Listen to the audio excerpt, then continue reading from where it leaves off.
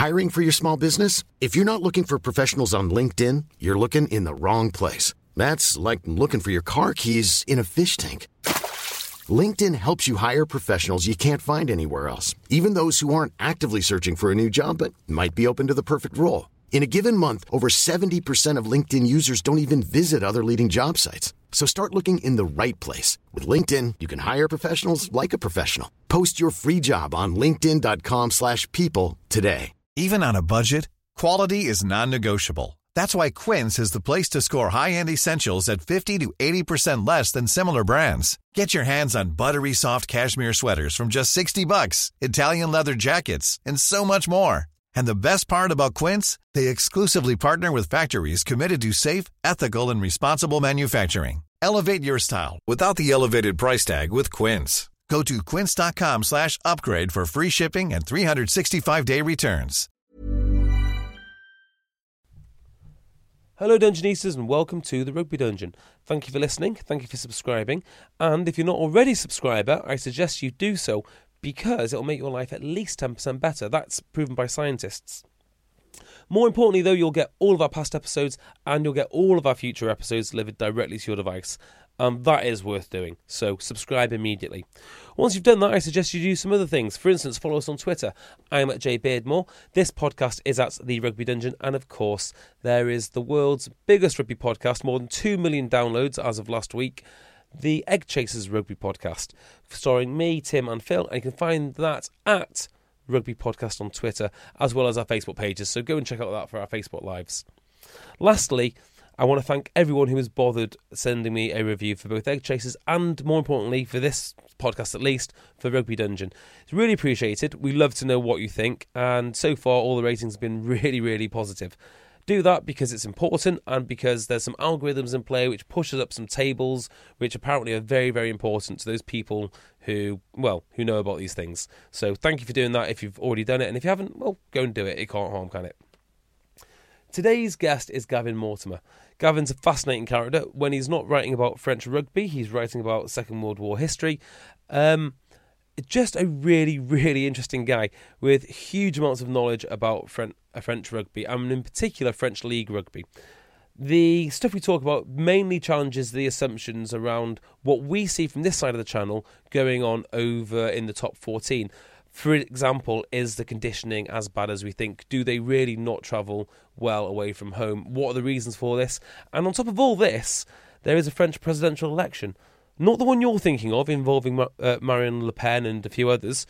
The one involving Bernard Laporte for the French Rugby Federation. And in the whole scheme of things, it would seem that French rugby is going through a very important phase, whether it be a awakening from the last 10 years of their, what could only be described as a malaise, or is it something a little bit more? Is it more of a revolution? Anyway, we find out all of this. Gavin's a fascinating guest. So without making you wait any longer, here is my interview with Gavin Mortimer.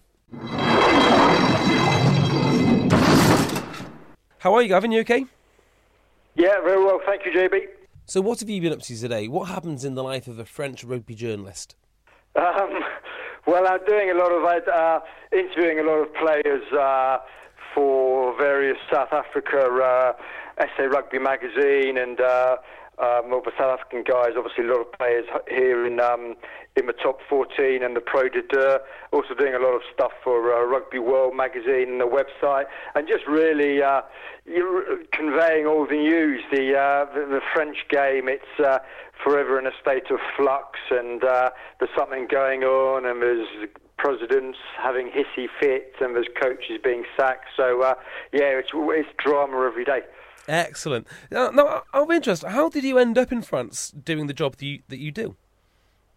I came over about 16 years ago and to work for Eurosport, and that didn't last very long. But I kept living out here, and I write books too on subjects, history and World War II. So I'm a pure freelance writer, and just always enjoy the French way of life and the country and the people, and they can be infuriating, but they're lovely once you get to know them. So so that's how long I've been out here. Yeah, and it's a good way of life. Crikey! So you spend your time interviewing players, writing rugby books and World War II books. It's like the ideal dinner party guest.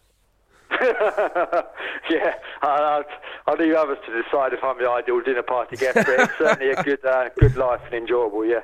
Excellent. Well, I thought we'd get straight into it then. I was looking to talk today a little bit about the French clubs and mainly the differences between the English Premiership and probably the most comparable league to it, which is the top 14. And I think when people think about the top 14, the first thing they think about is money. So how much do the French clubs actually spend? And is the golf and finances really as great as we're led to believe? That's a good question.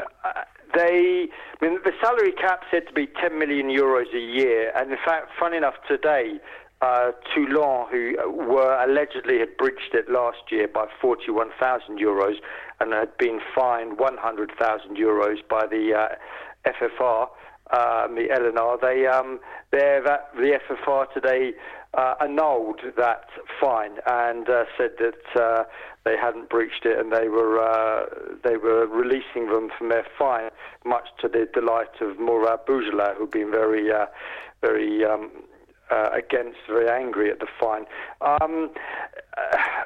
See, a club like Toulon is an interesting one because a lot of people think that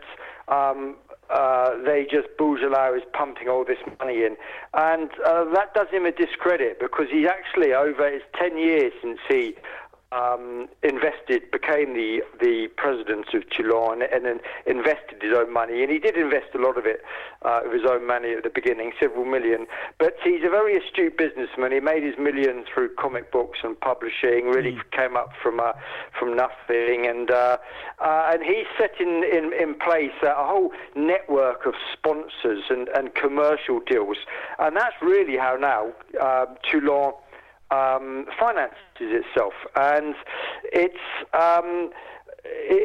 a club that has a lot of big sponsorship deals, but it's not wildly excessive in the image is obviously it's got some big name players, but it doesn't throw money to the wind, and at the same time it does bring on a lot of young French players, which is often overlooked. If you look at someone like Eric Escan, for example, Anthony Bellou, who have both come through the French youth system, and Shockey, of course, and so they've got quite a few players that have come up through the system, and it's the same with a lot of these clubs. You look at Clermont; they've got a big deal with Michelin, and and interestingly, in the last couple of seasons, a club like Wasps, for example, has been investing heavily in the transfer market. So while they are rich, they're not. The difference in salaries, and I've talked to an agent, a French agent, who asking him about the difference in salaries between the top French players and the top players in the Aviva Premiership, and he says it's not that great. Yeah, that's interesting. So do you think not to do a disservice to Toulon, but do you think the reason they're bringing through so many French lads at academy level is because they don't have the option to bring in that middling player? They've got all the capital invested in the top few superstars, and everything else is supplemented with youth. Or is it a little bit more complex than that? Yeah, that's a good point. I think that's true, is that they have bought in. They tend to go for the really big names, or as you say, bringing through the younger French guys. I mean, a good example is Charles Olivon, who signed, who was obviously now in the French team, played in the back row in the 3 tests just gone, or he started the Australian and New Zealand games, a great player, and he came from Bayonne a year and a half ago, and really it took him about a year to find his feet. He's only, I think, 22, but he's someone now whose market value would have shot up in the way he's been playing this season. But they are a club that do try and blend youth with experience, and I think part of the problem that Toulon have had in the last season is that they didn't realise it at the time, but when they had that when they won their 3 Heineken Cup or Champions Cup and Heineken Cup titles. They had it was centred on that team of the core of the team was Guito, Carl Heymans, Bakis Bota, Danny Rousseau, and Johnny Wilkinson, and they had a wonderful chemistry. They were not only great players, but they got on to get chemistry with that wonderful team, and how you can't buy that. And as they discovered in the last season, with them had Quade Cooper and Man Nonu, they've big names, but haven't had the same spark and haven't lifted brought the talent that they showed in their native countries too. So it's a question of when they do buy players, and I think French clubs more and more now are more careful about the players they bring in. A good example, for example, is Racing. They had really a disaster with Johnny Sexton, Dan Lydiot, and Jamie Roberts, and they paid them huge money. And the three of them were, to put it bluntly, a disaster. And for Racing, and they've learned from that experience, and they now. Carter, for example, they're paying him huge money, but at the same time, they know what he's like as a person, and he's conscientious, and he's got a very good work ethic. That's really interesting to bring that up, because those are three individuals who I consider as very conscientious professionals. Why did it not work for them in Racing? Well, I mean, a lot of it is to do with the culture. It is a huge culture shock. You know, I spent a season playing in New Zealand when I was younger, and it's actually on the other side of the world, but it's no real difference from living in the UK. They speak the same language for a start, and they have a similar outlook on life, etc. In France, not at all. It's only 20 miles across the channel. But firstly, there's the language barrier, and a lot of players are unable to get over that. And that's why Johnny Wilkinson, again, made such a success of his life. And I was talking just last week to Daniel Coates, the South African who had 5 seasons at Clermont, and now plays for Castres, and won a French cap 3 years ago. And he speaks fluent French, and he's got a farm in South Africa, but he does a bit of he looks, and he's friends with farmers in France, and he likes going to farmers markets, and he's really embraced the culture, and that's a way to do it. And if you don't do that, which is what Sexton and Roberts and Lydiot never did, then it's very hard, because there's just this barrier there the whole time. Now, why are some players able to get over that cultural and linguistic barriers and others aren't? It may be an ego thing that some players are just too proud, because learning a language involves a lot of falling flat in your face, because you're going to make mistakes. Yeah. But don't worry about it. The French have more respect for someone who tries to speak French than for someone who just doesn't even make any attempt. And that's why, funny enough, I was talking to my daughter's godfather just last week. He was up for the New Zealand game, and he went out for dinner together. And he lives in Toulouse. He's a huge Toulouse fan. But we're saying just what a hero of his, Johnny Wilkinson, remains, because he was someone, for the way he played, but also for the way he carried himself off the rugby field, the way he totally bought into the French culture. And he was a superstar before he arrived in France, but he really just started from scratch again. And just the other thing on that is a former teammate of Johnny Wilkinson's, Jamie Noon, who was had 3 successful seasons at Brive, and still lives in Brive. He was, I remember talking to him, and he used a very good analogy that you just wipe the board clean when he came to Brive, and everything that he'd learned with Newcastle and England, he knew it was going to be different in France. And the mistake a lot of players make is that they compare their new club in France to what they knew back in England, back in Ireland, back in Wales, back in South Africa, wherever, and they find fault with the French way of doing things. Now, the French do things differently, but you just got to accept that they do things differently, and some things will do better, some things they do worse, but if you just sort of grouch about it the whole time, then it's going to become an issue, and it's not going to lead to a successful integration in your new club. Yeah, I mean, the reinvention of Johnny Wilkinson down in Toulon might be one of sport's great stories, actually. It is, no. I mean, absolutely. If you think what he was like, it's hard to remember now. Really, when he just had one injury after another, and then he came to Toulon, and really he had 5 years. He had a couple of knocks, but more or less 5 years of being largely injury free. It was a great, and the same, of course, for Juan Smith and Bakis Bota. Juan Smith had actually retired, and then he came out. He had one last go at healing his Achilles, and he's come back for 3 more seasons.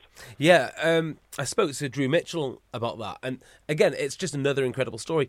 It does make me think. I mean, what was the incentive to take that amount of risk? Because those guys can't have come cheap. No, I think it's knowing. Again, it's knowing the player and talking to his teammates, and obviously Bakis Bota. Let's take in Juan Smith, for example, that Bakis Bota would have been out in Toulon already, and he would have talked to him and asked him, and Dani Rousseau, and said to Juan Smith, but have told Toulon about his character and that he was a sort of guy who could fit in.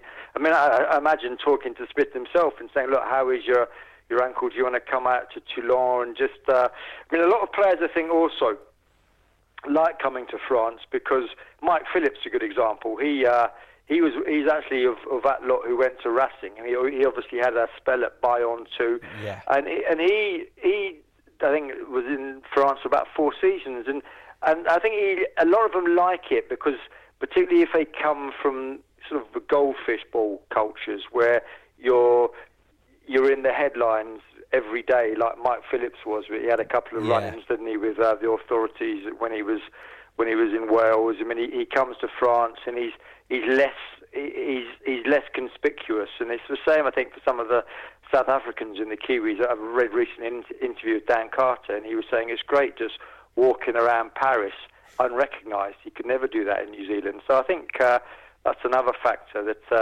some of the players. And but I think that what it comes down to, JB, is if a player comes over here wanting to make a success of it, he will. If he comes over here for the money, it's going to be much harder. Yeah. And the money is so great that sometimes players will take the money and their heart's not really in it, and you can see that from quite early on. I'm glad you brought up Racing earlier on. Racing and Toulon, there's obviously some clear parallels there, and there's obviously a bit of rivalry between the two presidents. How much of these guys upset the order in French rugby? And is there much in the way of resentment from the grand old clubs, say your Toulouse and your Clermonts? Yeah, they've upset it hugely, particularly Bourgelau, who sometimes is he sort of revels in his image, if you like, in his reputation as a rent-a-quote, and he likes upsetting the old order, because the French Federation is an old boys network. It's extraordinary. It's like the RFU was 25 years ago, and they're all the old Blazer Brigade, and Pierre Camus, for example, who's been president for eight years. He's 71 years old, and he's very much from the amateur era. And you get someone like Bourgelau coming along, who's doesn't wear a shirt and tie, and he's got lots of money, and he's not afraid to tell people about it, and he buys up his biggest names. It has upset the order, and similarly with Jackie Lorenzetti at Racing, he's doesn't come from a rugby tradition. He's slightly, I suppose, with the greatest of respect to Mourad Bourgelau, he's slightly more debonair and more conventional, but nonetheless, he's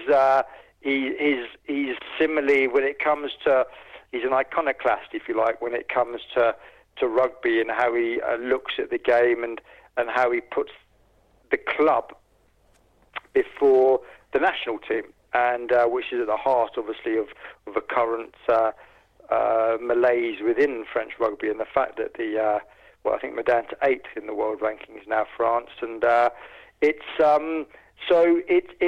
it's been good. I mean, my own opinion is that it's it's been good that French rugby is needed to be shaken up, because France is actually a deeply conservative country and a society as a whole, and that's reflected in the rugby. And so it's great that you've got these guys coming along and turning it into an entertainment business as much as a rugby league. And they can be infuriating, but it gets people talking about rugby, which can only be good. Yeah. So one of the things which people talk about most in French rugby is, well, for want of a better word, a lack of professionalism within the setups. Is this a fair criticism? Yes. I won't name any names, but I've talked to, in fact, most of the Anglophone players that I talked to in the top 14, whether they've come from the UK or Ireland or South Africa or Australia.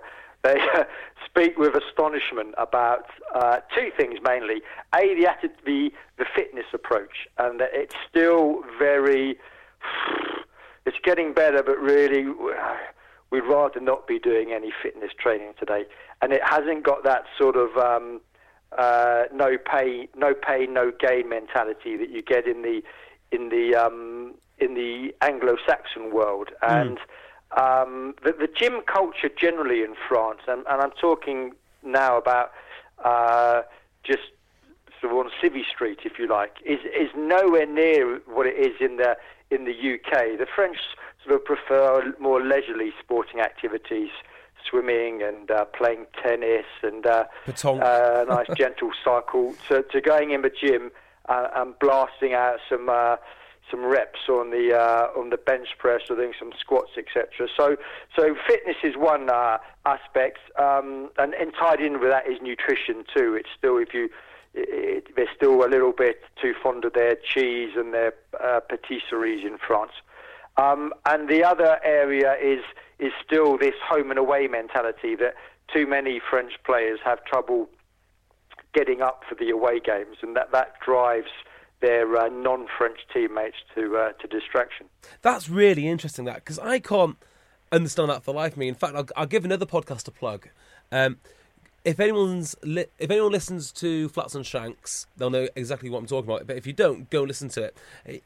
Dave Flatman's telling a story about Frank Tonnerre not even being bothered to tie up his boots in an away game. I just can't understand it. What's this all rooted in? Well, it goes back actually to the esprit de cloche, which is the sound of the church bells, which is sort of its rough translation. Now that means that if now I've played amateur rugby in France, so I can vouch for this. That when French rugby is deeply embedded in the south of the country, that's the heartland, and particularly these lovely rural French villages that you sort of, you go through in your summer holidays, and it all seems lovely and tranquil. But when it comes to a Sunday afternoon rugby day, and the visiting team comes into town, you will do what you do. The church bells call you to go to the village square, and then you all go down to the rugby pitch together, and you will do what you have to do to win the game and defend your village's honour. And so everything goes into winning at home. And it's a machismo thing. You've got to win in front of your family and your wife, your girlfriend, your friends, etc. And then when you go away, you know that the team you're going to play will have exactly the same mindset. They're going to be completely up for it. And so you sort of think, oh, well, we're going to lose away, but as long as you win at home, we're not dishonouring our village or our town. And that's what it's been like for decades, and it's very hard to get out of, because it's what the French clubs are brought up on. And so it's got better noticeably in the last 5 or 6 years, because of the influx of A, foreign coaches, and B, foreign players who say, hey, listen, I want to win away too. And so the French players, it would improve, because now that's sort of a generation of they're all in their 20s, and so they're much more used to, the mindset is much more winning away. And you see that in some of the European competitions now, that French clubs will come and will win away and grind out victories. But if you look in the down at the lower levels, it's still very much pick up Midi Olympique on a Monday and look at the results of the Federal games and from the sort of semi-pro ranks and the amateur ranks, and it's you get some very, very big scores from home teams thrashing their visitors. So I assume then all you need is a couple of away wins in a season, and you're looking good for promotion. Well, a Stade Francais player did tell me last season that they'd been told at the beginning of the season, right, our aim for this season, if we can win 4 games on the road, that's our target. And he was a non-Frenchman, and he was amazed at this. He was telling me this, laughing, and he said, 4 games away from home, it's extraordinary that we go into a season with that ambition. But that's very much what it is. It's right, we're going to win our home games, and then get into the try and get win 4 on the road, and that should be enough to get us into the playoffs. And then, of course, the semi-finals are a neutral venue. So, but yeah, no, it's still that mindset still does linger a little bit in the professional. As I said, it has got better, but it's something that is going to take more time to eradicate completely. So, if they're happy to spend all this money on players, I don't understand why they don't take that final jump and spend, well, I don't know, save the money on Dan Carter, say, and bring in a proper conditioning staff and a proper nutritionist. I don't understand why that bridge hasn't been built yet. Yeah, it's a good question. I mean, some clubs are, and but it's coming, but it's still very much an amateur mindset in France, that they talk about rugby. It's almost a way of expressing oneself, and you see players waxing lyrical about this, that rugby is an art, and they talk in that wonderfully flowery way that only the French can, and that it's about finding out about yourself. It's as a man too, and rather than that more sort of rather prosaic, pragmatic approach that the Anglo-Saxons have. And so in that way they think it's as if, and this is one reason why French rugby, the national team, has suffered in the last 10 years, is because they haven't been able to. They were great in the 70s and 80s when rugby was amateur, and when you all really had the same fitness, that you did you went training on a Tuesday and a Thursday night, and that was it. And so that meant that there was more space in the field because players weren't as fit, defences weren't as well organised, and it was very much play what you see, which suited people like Blanco, Sella, Charvet, Menel. And now that it's so almost, in a way like chess, as some people have said, and that doesn't suit the French mentality. The French love to play their rugby in a way that was almost like an art form, and again, almost sort of disorganised, organised.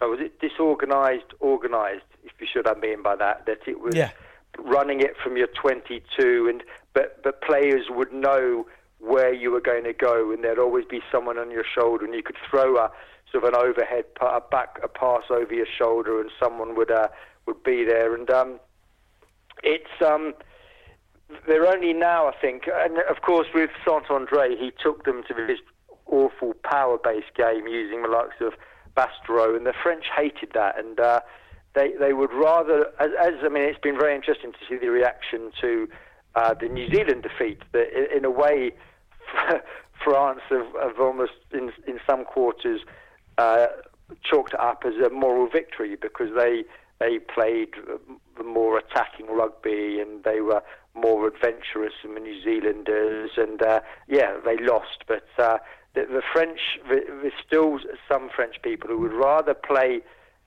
expansive, exciting 15-man rugby and lose than play a more pragmatic style and with no tries and win, because that's not rugby to them, and that's why they hated the Saint-André era so much, and why they're so happy.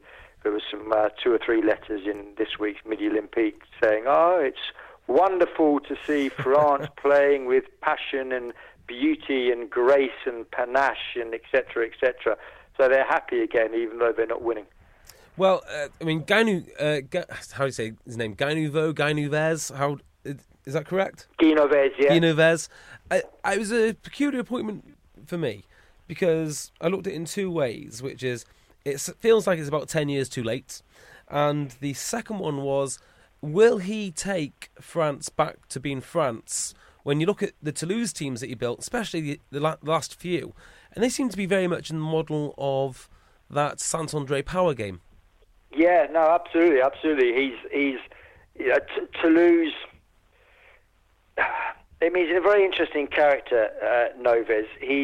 Firstly, it's important to point out that his 2 coaches, Yannick Brou, the forwards coach, and Jeff Dubois, who was the backs coach when Stade Francais surprisingly won their top 14 title in 14-15 season. They're doing a very good job, and Nouves is almost like a manager too, and he deals with the press, which was always a problem with both Marc Livremont, who was coach from 2008 to the end of the 2011 World Cup and the 2011 World Cup, and Saint-André. And so he's good at handling the media and doing a lot of the admin stuff and overseeing everything. And it's Brou and Dubois who are doing a lot of the hands-on coaching. But no, I mean, I agree with Nouves because and it's worth pointing out that in that period when Toulouse were all conquering a decade and a half ago, he had some great players, the likes of Michalak, Poitrenaud, Byron Kelleher, Baptiste Delassalle. Yeah, that's right, and Vincent Clerc, always these great players, and they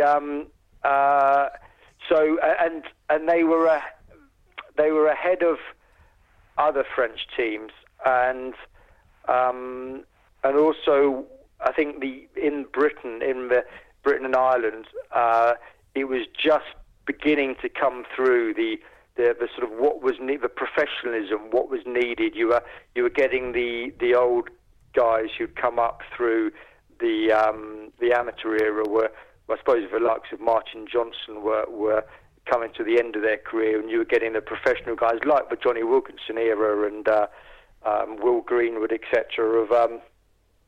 And so, because Toulon really started to decline from around about 2009, 2010. 2010 was when they won their last European title, and then they won their last top 14 title in 2012.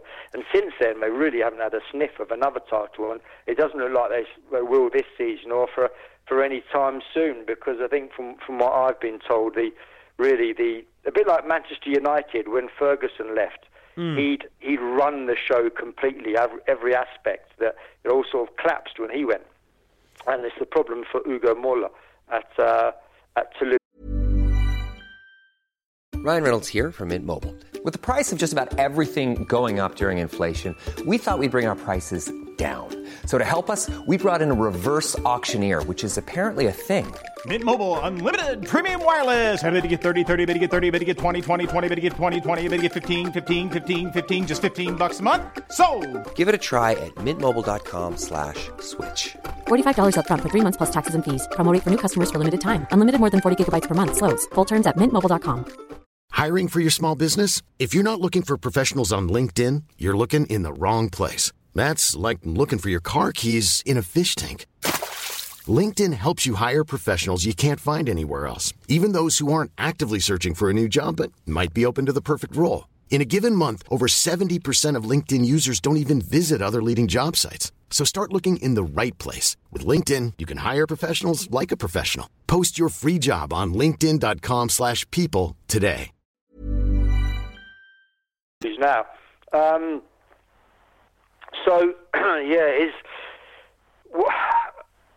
no doubt that he's got them playing a more attractive style of rugby, this offloading game, and really putting width in it, but also using the power of the forwards. And yet, in his 2016, they've played 10 and lost 6, and that.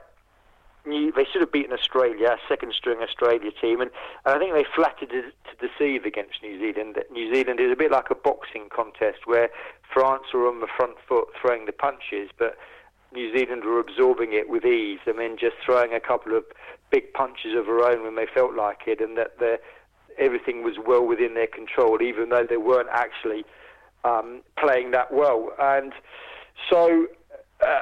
Eddie Jones has said that he wants to have 3 players competing for every position in England, which I think is achievable. That's not achievable for France because there are too many foreigners, but also because of the way that the game is taught in. There's no competitive rugby in the French school system, which is a huge problem for them compared to the Anglo-Saxon countries. No, I mean my daughter who goes to school in she's 12, and they don't do any. Last term they were doing circus skills. The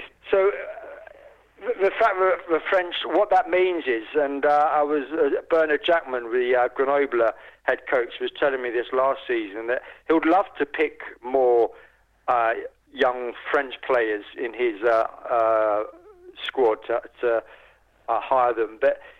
He said that when you get a 19-year-old French guy and a 19, 20-year-old South African, there's just a world of difference between their technical skills because the French haven't got them and the South Africans have because they've been playing from about the age of 6. And so this is something Bernard Laporte, who the battle is raging at the moment to become the next president of the FFR, the French Rugby Federation, and the elections are on Saturday, and it's Bernard Laporte up against the former Toulon director of rugby and former France coach up against the incumbent Pierre Camus, who's very old school. He's 71 years old, and but Pierre Camus, his big objective for his next 4 years, if elected, would be to build a national stadium in the south of Paris, and it would be the National Rugby Stadium because the Stade de France doesn't belong to the FFR.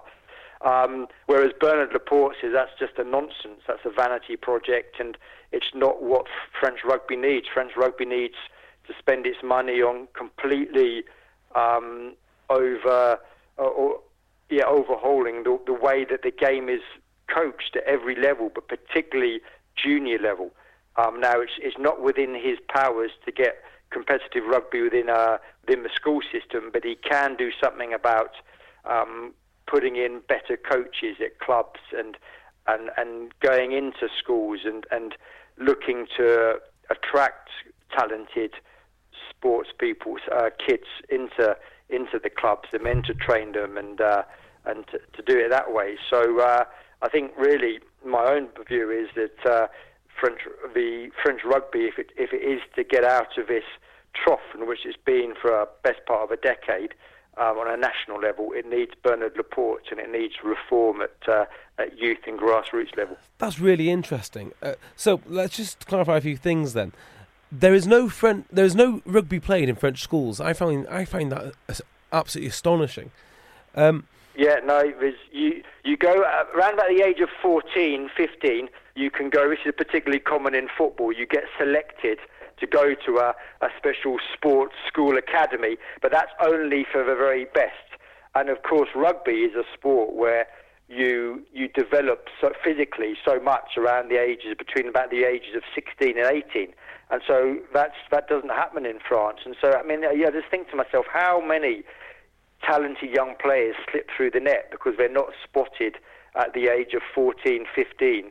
And of course, because yes, you can go to a club, but you've got to want to do that. And we all know what we were like as teenagers, and there's a lot of other, particularly now in this day and age, there's a lot of other distractions. Whereas at school rugby, you've got to play it, and so you might actually find hell, you know what? I quite like rugby. I'm good at it. I love running over people. I love running around people. I love kicking. And so you get into it that way. Whereas in the French way, that you may just think, oh, rugby's not for me. I'm not going to give it a go. And you're never going to give yourself a chance to play it the way that you have to at school. So, yeah, no, it is. And, of course, you look at these, like, for example, I remember watching someone posted on Twitter earlier this year, the semi-finals of the Leinster Schools Cup, and it was played in front of about several thousand people, yeah. And it was a wonderfully high standard. And that's also not only bringing on their skills, but their temperament. From an early age, playing in front of big crowds, the teamwork, handling pressure, handling the big occasion. And that's why, of course, that Ireland and England contested the Under-20 World Cup this year, and France have they've certainly never been in the final. I think in the last 10 years, they've only been in the Under-20 semi-final once, I think, which for a country their size is a dreadful record. Yeah, it really is. I mean, that fact has genuinely shocked me. Okay, so the other thing is, Bernard Laporte. Now, he's had quite an incredible career.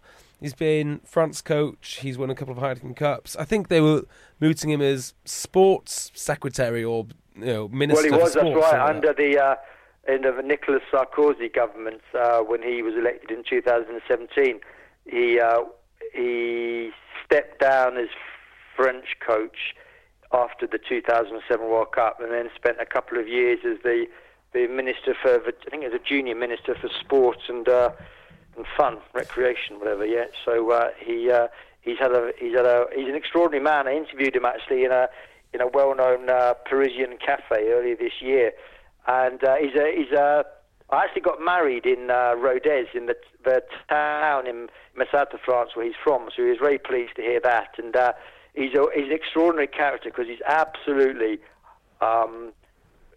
buzzing with energy. He talks very quickly, and he just sort of, everything about him is quick. He's in a constant rush, but he's an ideas man, and he throws out ideas, and not all of them are perhaps going to work, but he's innovative, and he's full of energy, and really someone who has identified what's the matter with French rugby, and wants to do something about it. Yeah, again, interesting setup, because that's not the image that I have of him.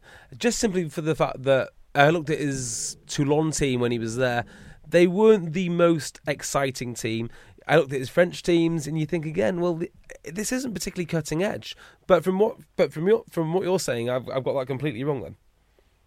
Well, from what I understand, one or two people have told me is that he, particularly in the last couple of years, he more or less let the players with Wilkinson, etc., and that great generation, Heyman and Backboter, etc., coach themselves. Yeah, I've heard that. And particularly in the last year, i.e. the year just gone, when he was in full swing campaigning for the FFR presidency, he was less. In fact, he he did actually cut it back to part-time, and then they started doing badly. This is about a year ago, and so he was brought back. He was flying down from Paris, I think, on the Tuesday, and then coaching him the Friday, etc. And that was just not a good arrangement. But no, I mean, again, he's in a way, he's a bit like I just described Noves. He's more of a manager than a coach, and he's someone, I think, that was good at bringing together, managing the egos, and also dealing with Mourad Boujela, which I think at Toulon is very important. He was like a bridge, if you like, between the squad and between the presidents. And so he's a politician, so he knows how to handle people. He knows what's required in certain situations, and he's also got experience of the amateur and the professional setups in France, which is important, and it's something that Pierre Camus hasn't got. He's very much from the amateur, from the old from the old days. And this is a criticism that's levelled at him, but he's really out of touch with how the French game has changed in the last decade.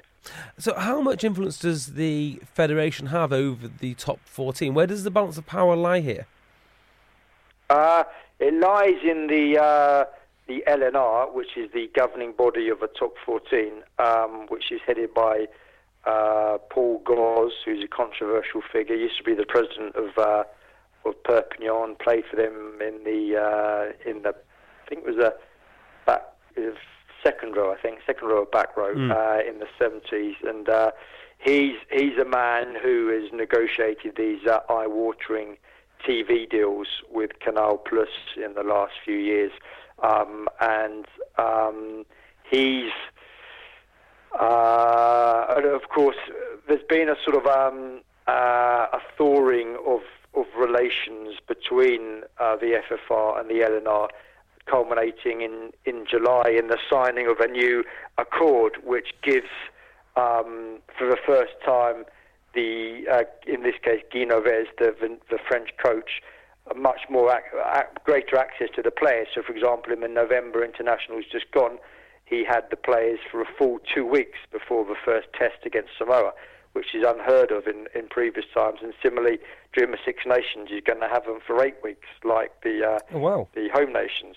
So that's good for the national team. And so, relations have improved, because I think it's hard to overstate how shocked and how humiliated the French were when they were thrashed 62-13 by New Zealand in the quarterfinals of a World Cup last year, and that, I think, brought to a degree people to their senses and thought, listen, it's no good if we've got the national team is the shop window, and it's no good if we're getting thrashed if we've got a good league, if we're getting humiliated on the national stage, which is what we are now. So that's I think brought the two parties together, and relations they're not ideal, they're far from it, but they're better than they've been probably for any time in the last 10-15 years. Well, that's good to hear, because the Six Nations without France is much, much poorer for it. Well, say without France, with this team that looks like France but doesn't necessarily play like them. I think that's it. And just to interrupt you, but I think that's it. And it's also quite good to have Novès as a coach, because he's quite a spiky character and he doesn't speak any English, and so it's sort of good in a way to get because France thrive when it's a feeling of them and us. And I think another criticism levelled at Saint-André is that he was a bit too sort of bland as a coach, and whereas Novès is much more has a stronger character and is much more his own man. Yeah. Well, just changing subject slightly, my favourite team, or one of my favourite teams in the Premiership, is Saracens, just because I love the scientific approach to everything, and people, I suppose in France it'd be looked at as kind of anti-rugby, the fact they've got their little stat packs and everything is tailored for each game. Is there a French club in the top 14 which sort of resembles a Saracens, or doing things a little bit differently? It might just surprise us a bit. Well, Clermont, I think, are the team in who are ahead of the game now in fitness and training. They're using, for example, they've been using for about 2 years drones in training to get a bird's eye view of how the scrums go in, the line-outs, the angles, the defensive alignments, etc. They've opened about a year ago a multi-million-pound state-of-the-art training facility. I had the good fortune to be down there in May and had a look at it, and it's just got every conceivable, but huge gym and very training pools, rehab pools, all the stuff, and obviously a complete rugby synthetic training ground, and just everything. And again, they have like you were saying with Saracens, they have everything on DVD broken down into an opponent's how the opposition will scrummage defensively, offensively. There are different scrum moves, what they do for penalties, everything like that. So that, which is very un-French, but that's something I think that John O'Gibbs, their Kiwi, who's the forwards coach, has been instrumental in. And obviously it's sort of, I think probably also something that was put in place by Vern Cotter and Joe Schmidt, of course, who was coach there. So they're ahead of the game, and I think actually that's something that Mike Ford is going to be introducing to Toulon, because they've fallen by the wayside in that respect, and it's so I think Ford's going to bring a more rigorous and meticulous and greater diligence to the way they prepare and train for games, with, of course, Marc Del Masso, who's highly respected. So to answer your question, I think Clermont are the team who probably most resemble Saracens. Of course, the one area where they're still their great weakness is in the top 2 inches when it comes to winning the big games. And what is it now? I think they've been in 12 top 14 finals and they've lost 11. Yeah, they're like the Warrington Wolves. They're exactly the same. Yeah, that's right. Yeah, exactly. So this is it. You can have the best training facilities in the world, and you can look after the players as much as you want, and but it's nothing can actually, apart from it's the players themselves who will have that toughness to close out matches and to win the big matches, and that's what Saracens showed so well last season. Right. Well, before I let you go, I've got to ask you about this, because I read one of your articles in, I want to say Rugby World, but I don't want to get the wrong publication, regarding Stade Francais. Now, growing up, this was my favourite team. In fact, of all my rugby jerseys, about 4 of them are from Stade. So, can you just give me a bit of background about Stade? I know it's a very broad, long question, but they've obviously had some very good times, followed by some desperate times, and then they won the top 14. So, what's the story here? How is it they found themselves in such volatile times? Well, it's 20 years now, really, since Max Ghazouani brought, and he's a man credited more. If you speak to French people in the know, they say people often think it's Mourad Boujela who sort of brought the glamour to French rugby, but it was Max during his, and of course his coach in those days was Bernard Laporte. Of course it was, 20 years ago, and they brought the cheerleaders, bringing the kicking tee out, and the whole razzmatazz, and they made rugby sexy, if I can use that rather I think it was word.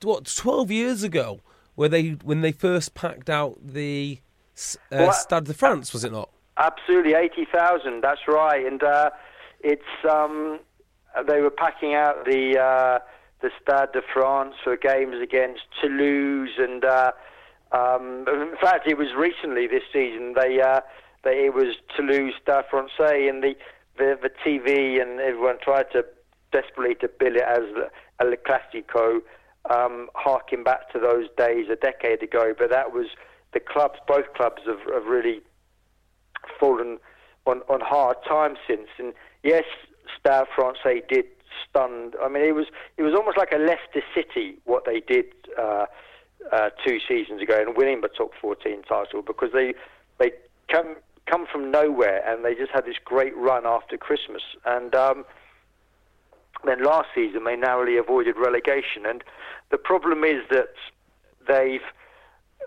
I live very close to the Stade Francais ground, and it's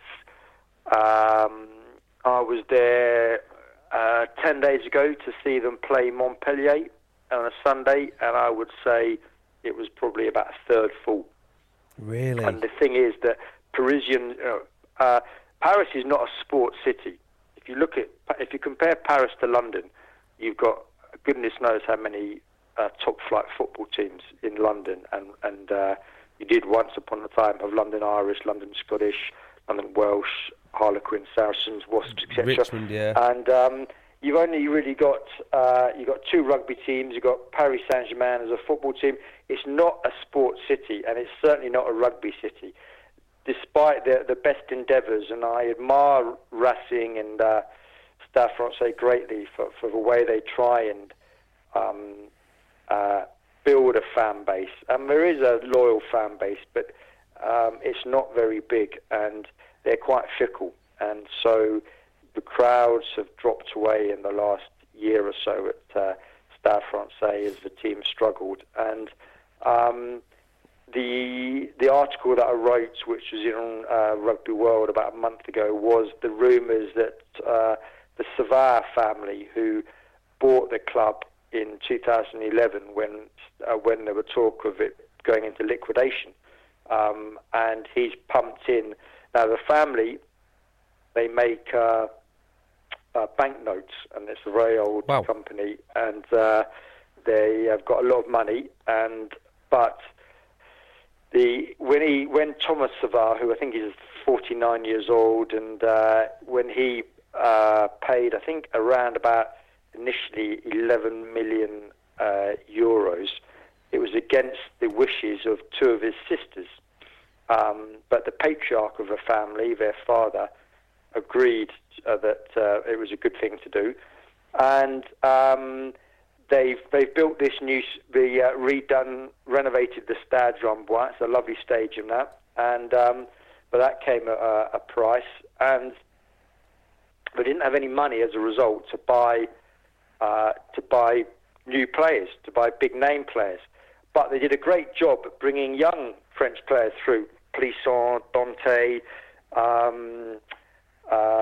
Hugo Bonival, to name but three, Rabah Slimani, and they had a wonderful esprit de corps. And in fact, in some ways, it was a contrast to the approach of the likes of Toulon and Racing, who paid these six-figure salaries, and they won the title. But then, about 6 weeks ago, rumours began to emerge that Thomas Savard, the father, did think it was time perhaps to sell the club, because they were just pumping in so much money that this couldn't go on. And because they weren't prepared to put in much money, they've seen about four players: Slimani, Hugo Bonival, and a couple of others. I think Jeremy Sinzel is moving on. They're leaving the club because they can get bigger offers elsewhere, and being French, they will. There's no issue with meeting.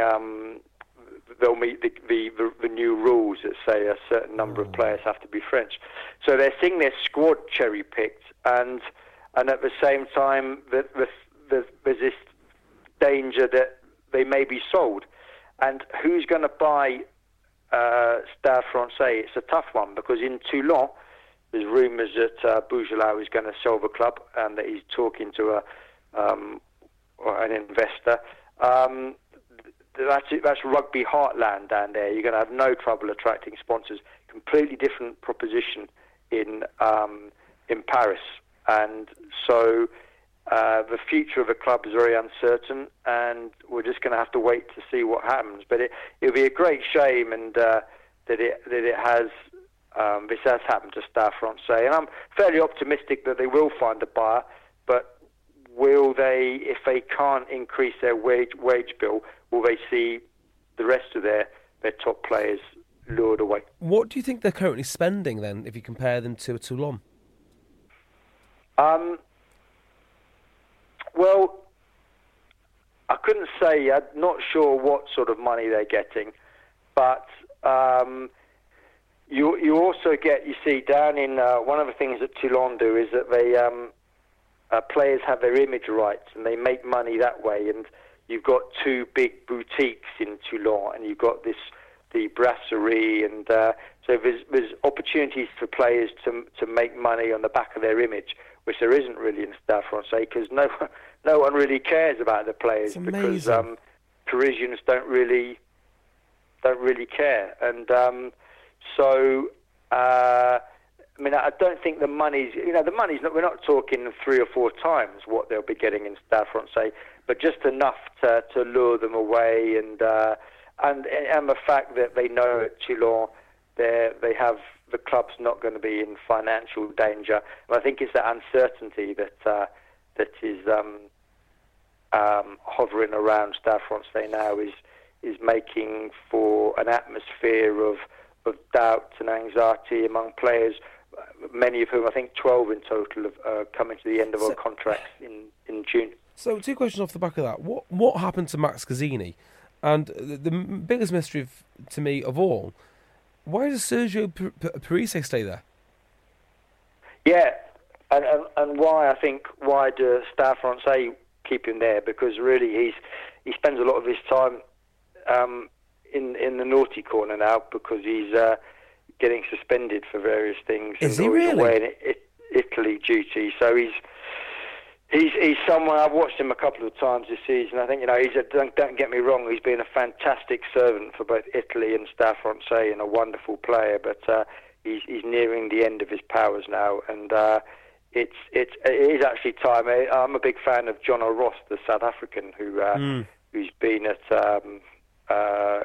I've never seen him play a bad game, and he's been playing at 8 recently, and I think really he's a better player now than Parisse.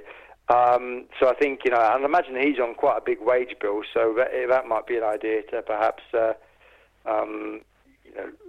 once he had. I've got a feeling he re-signed earlier this year for a couple more years, but we'll have to see. But Max, I think he went 5-6 years ago, and I think he thought, I think rightly too, that he'd had his time there. He'd done what he needed to do, and he'd taken the club from really a sort of a semi-pro club 20 years ago to five times top 14 champions, reaching the Heineken Cup final, and that he had done what he wanted to do, and it was time for someone else to come in. And but French rugby owes him a huge debt, because he really did put the glamour into French rugby and the glitz, and he encouraged the people like Mourad Bourgelau to get involved with rugby. Well, I know a thing or two, and the one thing I would say is I know about kits, and I think a wise thing for Stade to do would be to go back to that royal blue kit with the red flashes and get rid of this pink stuff. It's all very passé now. Yeah, I think I agree with you. It's a strange one, that the designs, and I don't think that really helps, and it almost adds to the image of being a bit flaky and not really knowing, not really being confident in their own identity. Yeah, and, it feels a bit sad. It felt great when they were winning, but now it just feels a little bit like they're trying too hard. Yeah, so absolutely. I think that's a good way of putting it, that they are trying too hard, and it's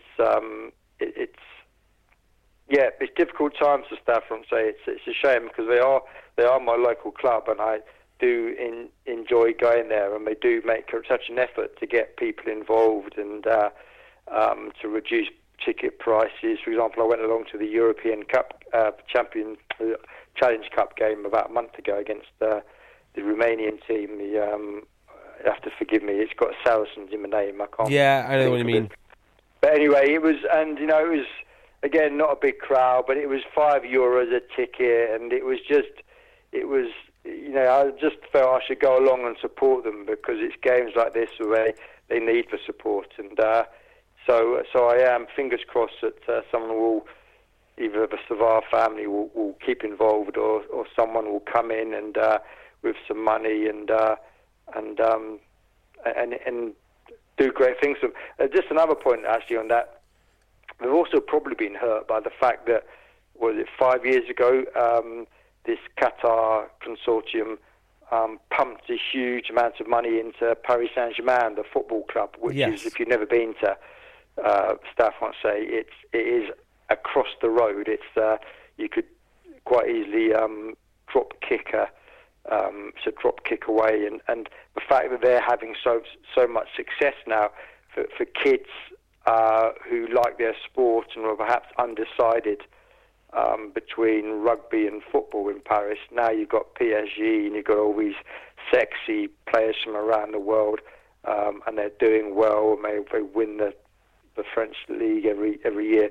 I think that's also hit the Stade Francais fan base, and perhaps now parents, mums and dads are saving their pennies to go and take their kids to see PSG rather than to go and see Stade Francais. Yeah, it's a shame that.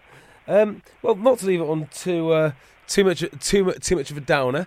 Gavin, can you tell everyone where we can find your work, where we can find you on social media, that kind of thing?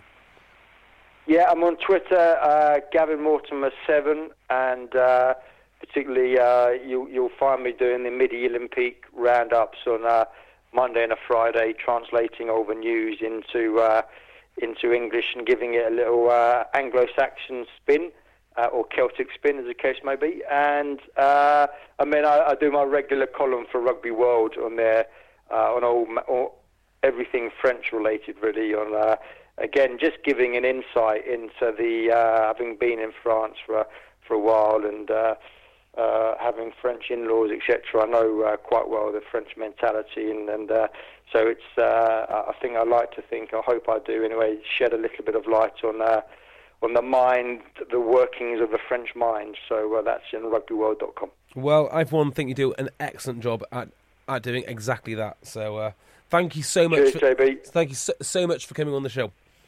Pleasure. Nice to talk to you. Speak to you soon. Well, there are some people who are just simply brilliant at this whole interviewing thing, and Gavin certainly falls into that category. Huge thank you again to Gavin for coming on, and thank you for bringing his breadth of knowledge to the Rugby Dungeon. And, well, that's just a brilliant podcast. If you've got anyone in mind that you'd like me to interview, please let me know. Get in contact via Facebook or via Twitter, at the Rugby Dungeon or at Jay Beardmore. And until next week, thank you for listening, and let the boys play. Goodbye.